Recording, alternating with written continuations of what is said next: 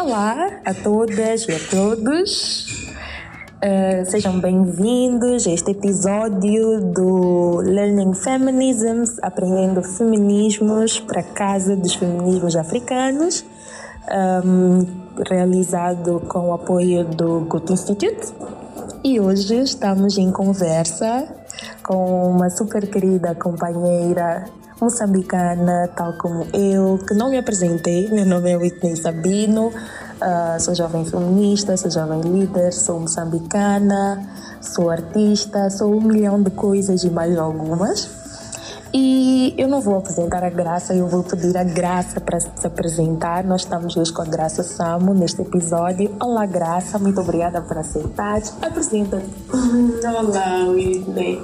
É tão bom sempre estar contigo, ver este teu sorriso maravilhoso. Como eu digo, essas bochechas que a gente gosta de morder. Muito bonito, sobretudo neste tempo de pandemia que a gente está distante umas das outras, dá muita saudade, vontade de abraçar. Eu sou Graça Samo, no meu nome abreviado, mas eu sou quiteriane, nome de criança. Uau! Pois é, cresci sendo chamada Quitéria, mas tem outros nomes tradicionais, enfim, a gente acabava tendo muitos nomes de criança. E sou uma mãe, esposa também, sou casada, sou irmã de 12 pessoas, filha de uma camponesa e um professor primário lá do interior de Inhambane, em Morrombene. Muito apaixonada pela vida, muito apaixonada pelas mulheres, muito apaixonada pela possibilidade da gente transformar as vidas umas das outras, né? Começando pelas nossas próprias vidas.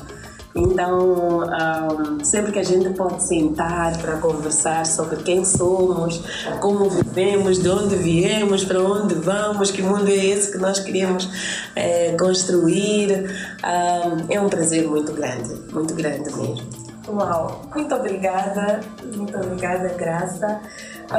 E o nosso tema de hoje é meus ovários, minha decisão, meu corpo, minhas decisões. E vamos conversar sobre conhecimentos feministas ou práticas feministas à volta do corpo. Uma das dimensões que a Marcha Mundial muito trabalha é a dimensão do corpo das mulheres. Então, eu vou passar para ti uma pergunta. Quais são assim, por que é importante nós falarmos da autonomia sobre o corpo das mulheres, em primeiro lugar, e como um espaço sobre o qual cabe às próprias pessoas, donas dos corpos, decidirem? Uau, Whitney, é tão bonito a gente se permitir falar de corpo. Eu dizia que ontem eu estava a dar uma aula para jovens e eu pedia para que eles dissessem o que mais gostavam do seu corpo e eu vi constrangimento neles. Isso me chocou porque nos tempos de hoje que há tanta liberdade, a gente deveria realmente ter mais liberdade e autonomia para falar do corpo. Por que é importante falarmos do nosso corpo? E eu adoro e gosto muito do trabalho que a Marcha faz nesse sentido, porque é tudo onde começa. Nosso corpo, nosso território. A gente chama o nosso corpo o nosso território. A primeira vez que eu ouvi falar de território era o território nacional. Quando a gente ouvia na rádio, são tantas horas em todo o território nacional. Então a gente imaginava o mapa de Moçambique. Então quando a gente diz o meu corpo é o meu território, a gente está a delimitar o espaço que é de nossa pertença soberana. Não é? É onde nós temos total e completa autonomia de decisão a partir do momento que a gente vem para este mundo e encarna esse avatar, sei lá, este personagem que se chama Graça, que se chama Whitney, que se chama seja lá quem for. Mas quem é que decide, quem é que controla, quem é que gerencia, quem é que administra este território? Sou eu, essa identidade dada a esta pessoa, Graça ou Quiteriane. Então, este território, alguém tem que governá-lo, não é isso? Quando falamos do território nacional, há um Estado que depois tem um governo que toma decisões sobre ele. Se o corpo pertence a um indivíduo ou a uma pessoa que tem uma determinada denominação, essa pessoa tem soberania sobre ele.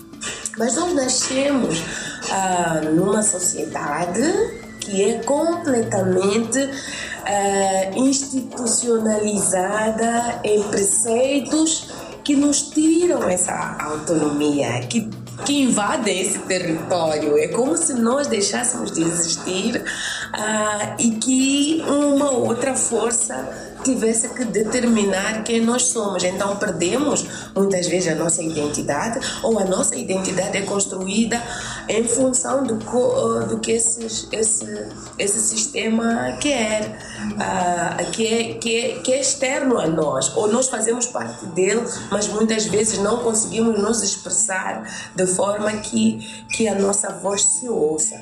Então, falar do corpo e falar desse território é reconhecer que existimos primeiro. Reconhecer que existimos. E se reconhecemos que existimos é aprofundar o quem somos. Tenho pernas, tenho braços, tenho cabeça, tenho cérebro, tenho mente, tenho olhos, vejo. E o fato de eu ter esses elementos todos e tantas células, né? As minhas células são minhas, trilhões, são minhas, fazem parte desse território.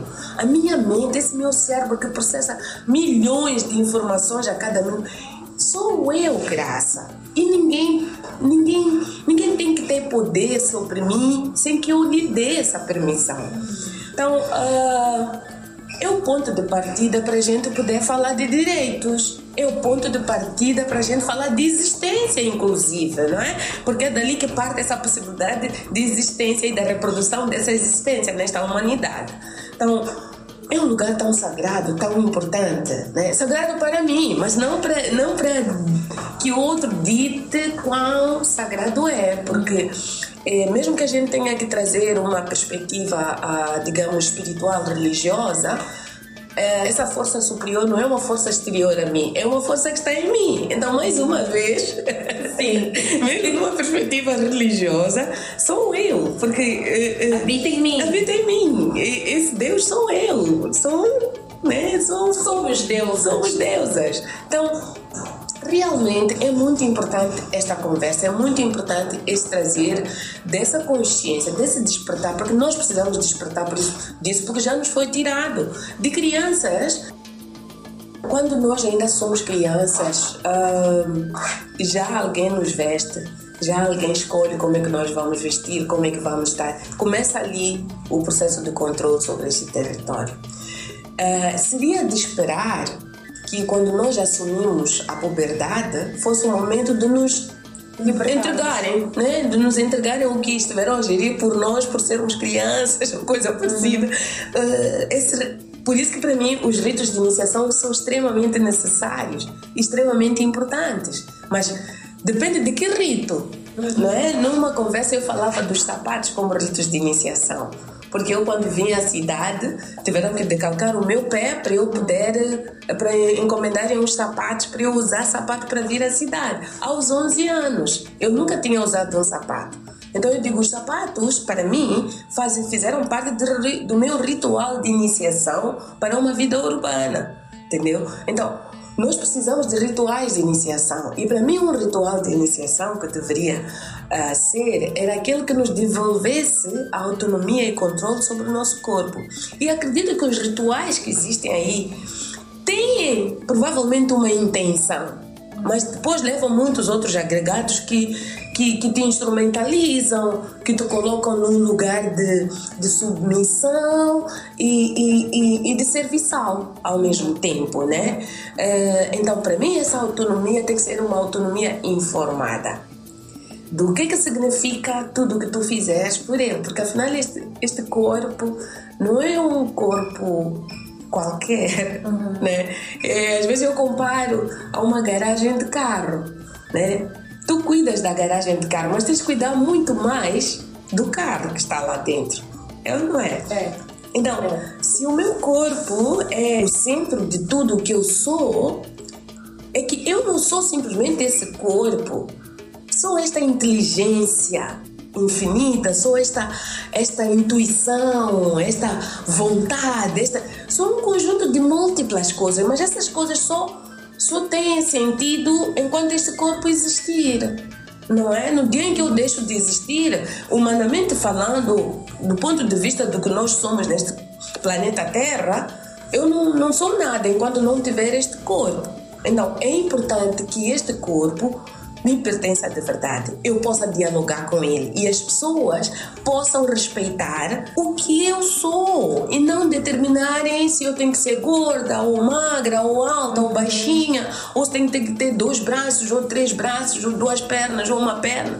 Isso sou eu. As pessoas têm que ser capazes de olhar este corpo, mas não se atener apenas a este corpo, mas lembrar que dentro deste corpo reside uma identidade e que essa identidade sou eu e não o que as pessoas esperam que eu seja, não o que as pessoas gostavam que eu fosse. Então, é muito que a gente pode dizer em torno deste. E a marcha, ao trabalhar a questão do corpo como lugar, como território, é porque tudo acontece a partir dele. Os nossos sonhos, as nossas vontades, as nossas expectativas, o que nós queremos ser para nós e o que nós queremos ser para o mundo é a partir deste corpo. Então, é preciso que este corpo esteja em condições de responder a estas vontades que eu tenho, a estas expectativas que eu construí minhas e também em relação, porque quando a gente vive e vive na sociedade, existe aquilo que nós queremos para nós, mas queremos também para a sociedade que está ao nosso redor. Então, mas tudo isso tem que ser eu capaz de determinar, não tem que ser um conceito de fora. É por isso que quando chegamos ao lugar de falar da sexualidade, do exercício dessa sexualidade, do pôr este corpo em ação, tem que ser um processo muito intrínseco. Como é que eu me percebo? Como é que eu percebo os meus olhos? O que é que eu olho e me agrada e me coloca prazer? No olho. O que eu olho e me dá prazer? O que eu cheiro e me dá prazer? Porque não podemos isso. Às vezes quando falamos de sexualidade sempre se vai pegar você vai pensar no órgão sexual, nos ovários, no útero. Mas é um pouco de tudo. Cada célula minha faz parte da minha sexualidade. Cada poro meu faz parte da minha sexualidade. Então, tudo que faz parte de mim faz parte do exercício da minha sensibilidade, do meu prazer de viver, prazer de existir, porque afinal essa sexualidade é o quê? É o ponto mais alto do sentido da vida, da existência, porque é a gênese de tudo. Se eu não sou capaz de experimentar o prazer, de experimentar essa sensação, eu não sei amar. Eu não hei de saber me amar. Então precisamos falar numa dimensão bem ampla do que é a sexualidade, do que é o prazer, do que é o sentimento, do que é a sensibilidade, do que são as emoções, do que é a dor, do que é a alegria, do que é a tristeza, do que é o medo. Precisamos falar de tudo isso quando queremos falar da sexualidade. E quando vamos falar necessariamente dos órgãos que têm um papel primário, talvez podemos falar assim, para pôr a sexualidade em funcionamento, aquilo que já é um denominador comum, que uma mulher, por exemplo, vai ter uma vagina, vai ter ovários, vai ter um útero. Esses elementos todos precisam ser olhados com particularidade, com muito carinho, com muito respeito e a gente ser capaz de explorar todo o seu potencial. Uma das coisas que aprendi a fazer nos tempos de hoje é dialogar com esses órgãos. E acho que uma das coisas que tradicionalmente as nossas mães sempre fizeram é construir uma relação com esse lugar da feminilidade. Uma coisa que eu percebi é que na zona urbana, sobretudo onde se vive muito a religião cristã, há muito pudor em relação ao corpo e à sexualidade, ao corpo feminino, sobretudo, e à sexualidade, que não existe na nossa dimensão tradicional e cultural. Pode exemplificar? Vou te dizer uma coisa. No campo, muito do que nós hoje estamos a ver, vamos dizer que uma mulher é puta porque se envolve com muitos homens. Não existe isso no campo tradicionalmente. a exploração da sexualidade, uma mulher se envolver com diferentes homens, essa expressão de puta não existe. É colonial. É colonial. É colonial, é religioso, entende? Uma vez, é bom a gente trazer um pouquinho os ícones da nossa história. Eu estava num evento organizado pelas embaixatrizes africanas e convidaram uma langatana para falar. Uau! Uma langatana estava a falar da capulana. Na verdade, ele ia falar da capulana. O significado da capulana na tradição. Claro que ele disse que a capulana não foi necessariamente o que é a capulana hoje, tudo o que é dito, mas não vou elaborar em torno disso. Mas ele dizia, a capulana, na nossa tradição, era o pano que a mulher vestia, amarrava, mas sempre que uma mulher saísse de casa, tinha uma capulana que tinha que dobrar e pendurar aqui. Aqui na cidade a gente dispõe na bolsa. Mas ela tinha que pendurar e andar com ela. Que hoje dizem que é símbolo de poder. Exatamente. A capulana pendurada. Ele dizia assim, quando, por exemplo, a nora a sair de casa, né? Ela dizia assim, a nora a sair de casa, a sogra dizia, levaste capulana? Ela está amarrada de capulana, mas ele perguntava, levaste capulana? Logo vai a coisa que ela quer. Tipo, se não levas a capulana, não vai. E se te dormirem lá onde tu vais? Não. O que te diz isso? Não era um problema para aquela sogra. No sentido de... Não, para ela, o fato da nora estar a sair poderia acontecer. Ela poderia se envolver com alguém. Mas ela tinha que ter capulana para estender, entendeu? Para se estenderem naquela capulana. Para se estenderem naquela capulana. Eu quando ouvi isso, fiquei chocada, né? Eu não tinha, talvez não tinha a maturidade que tenho hoje de aprofundar os assuntos e ver as dimensões e o nosso processo histórico e como nós fomos avançando.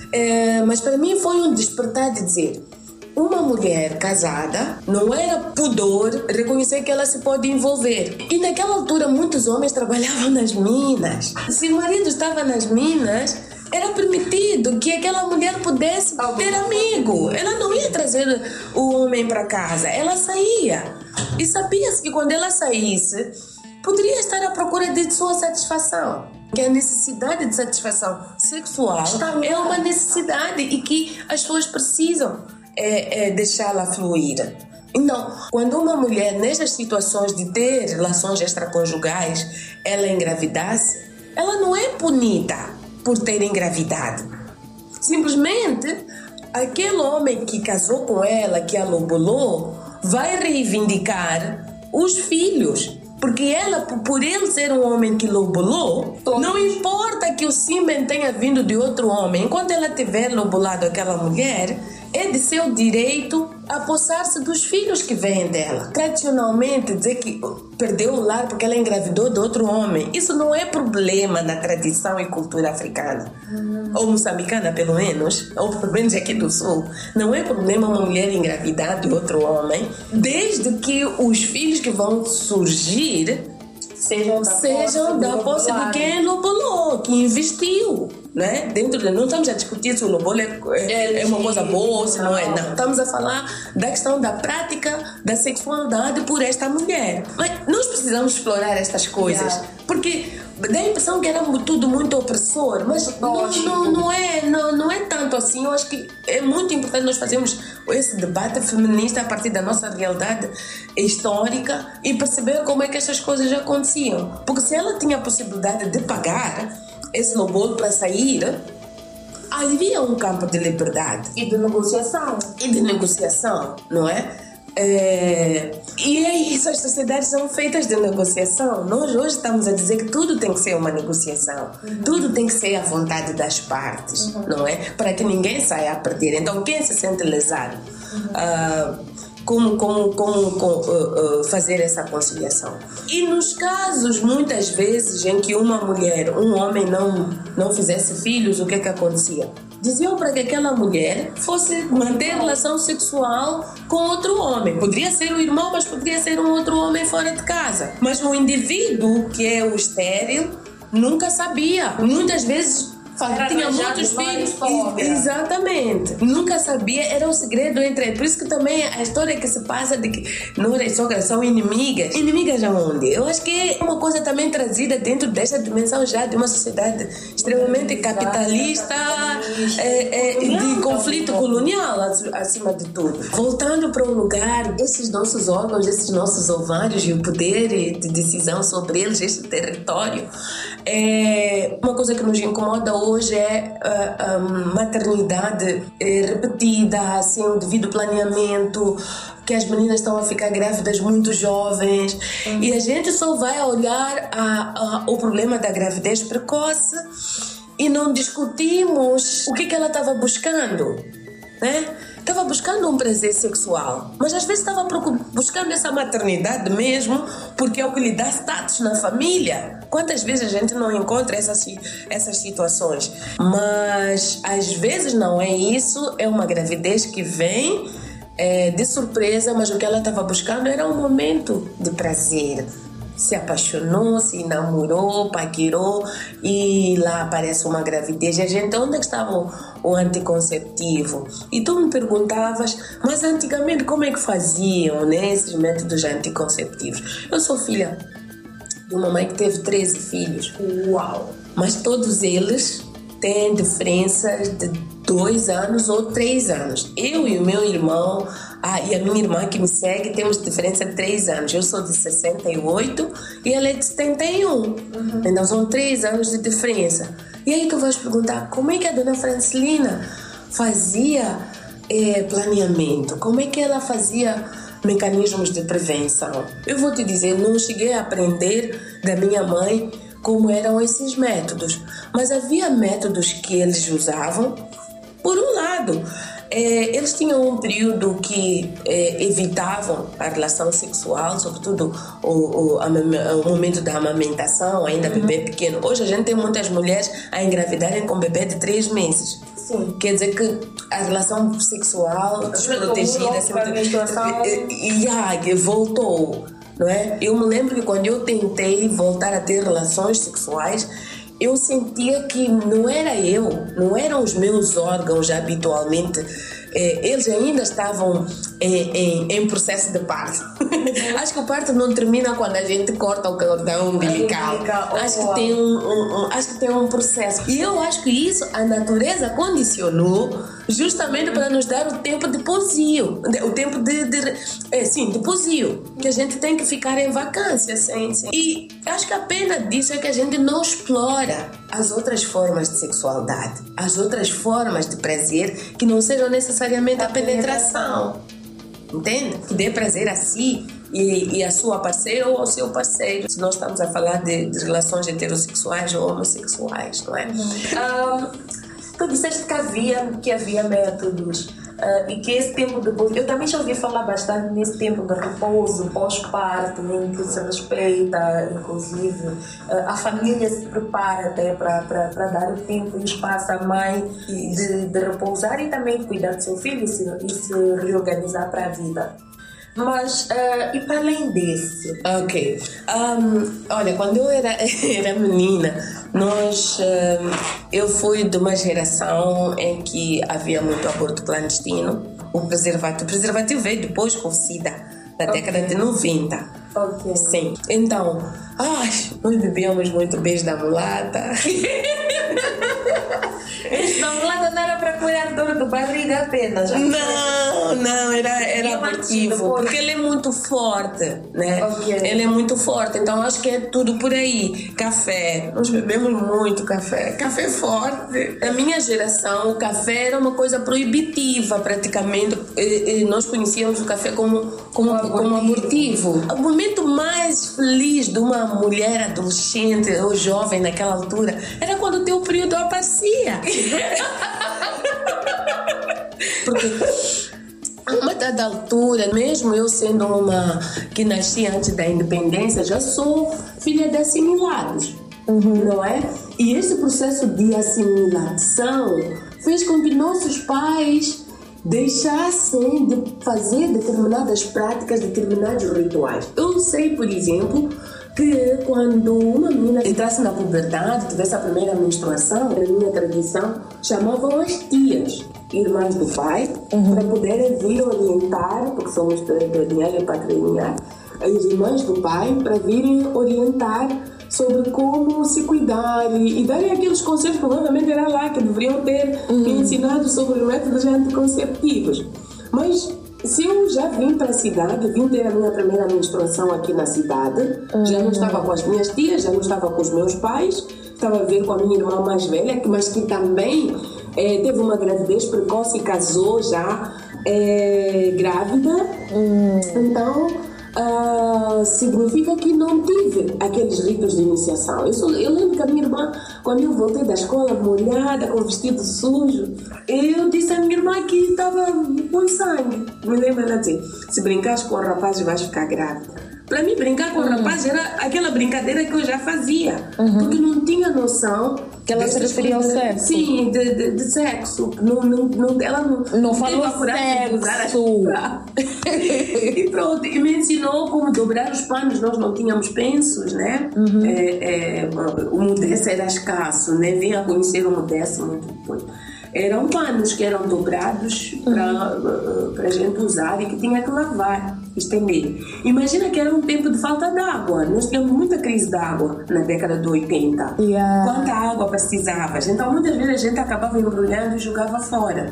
Mas naquela altura tínhamos escassez de tudo também. Incluindo de tecido. Incluindo de tecido. Então ias rasgar as capulanas velhas e as capulanas velhas já acabavam. Os lençóis velhos já acabavam. E depois?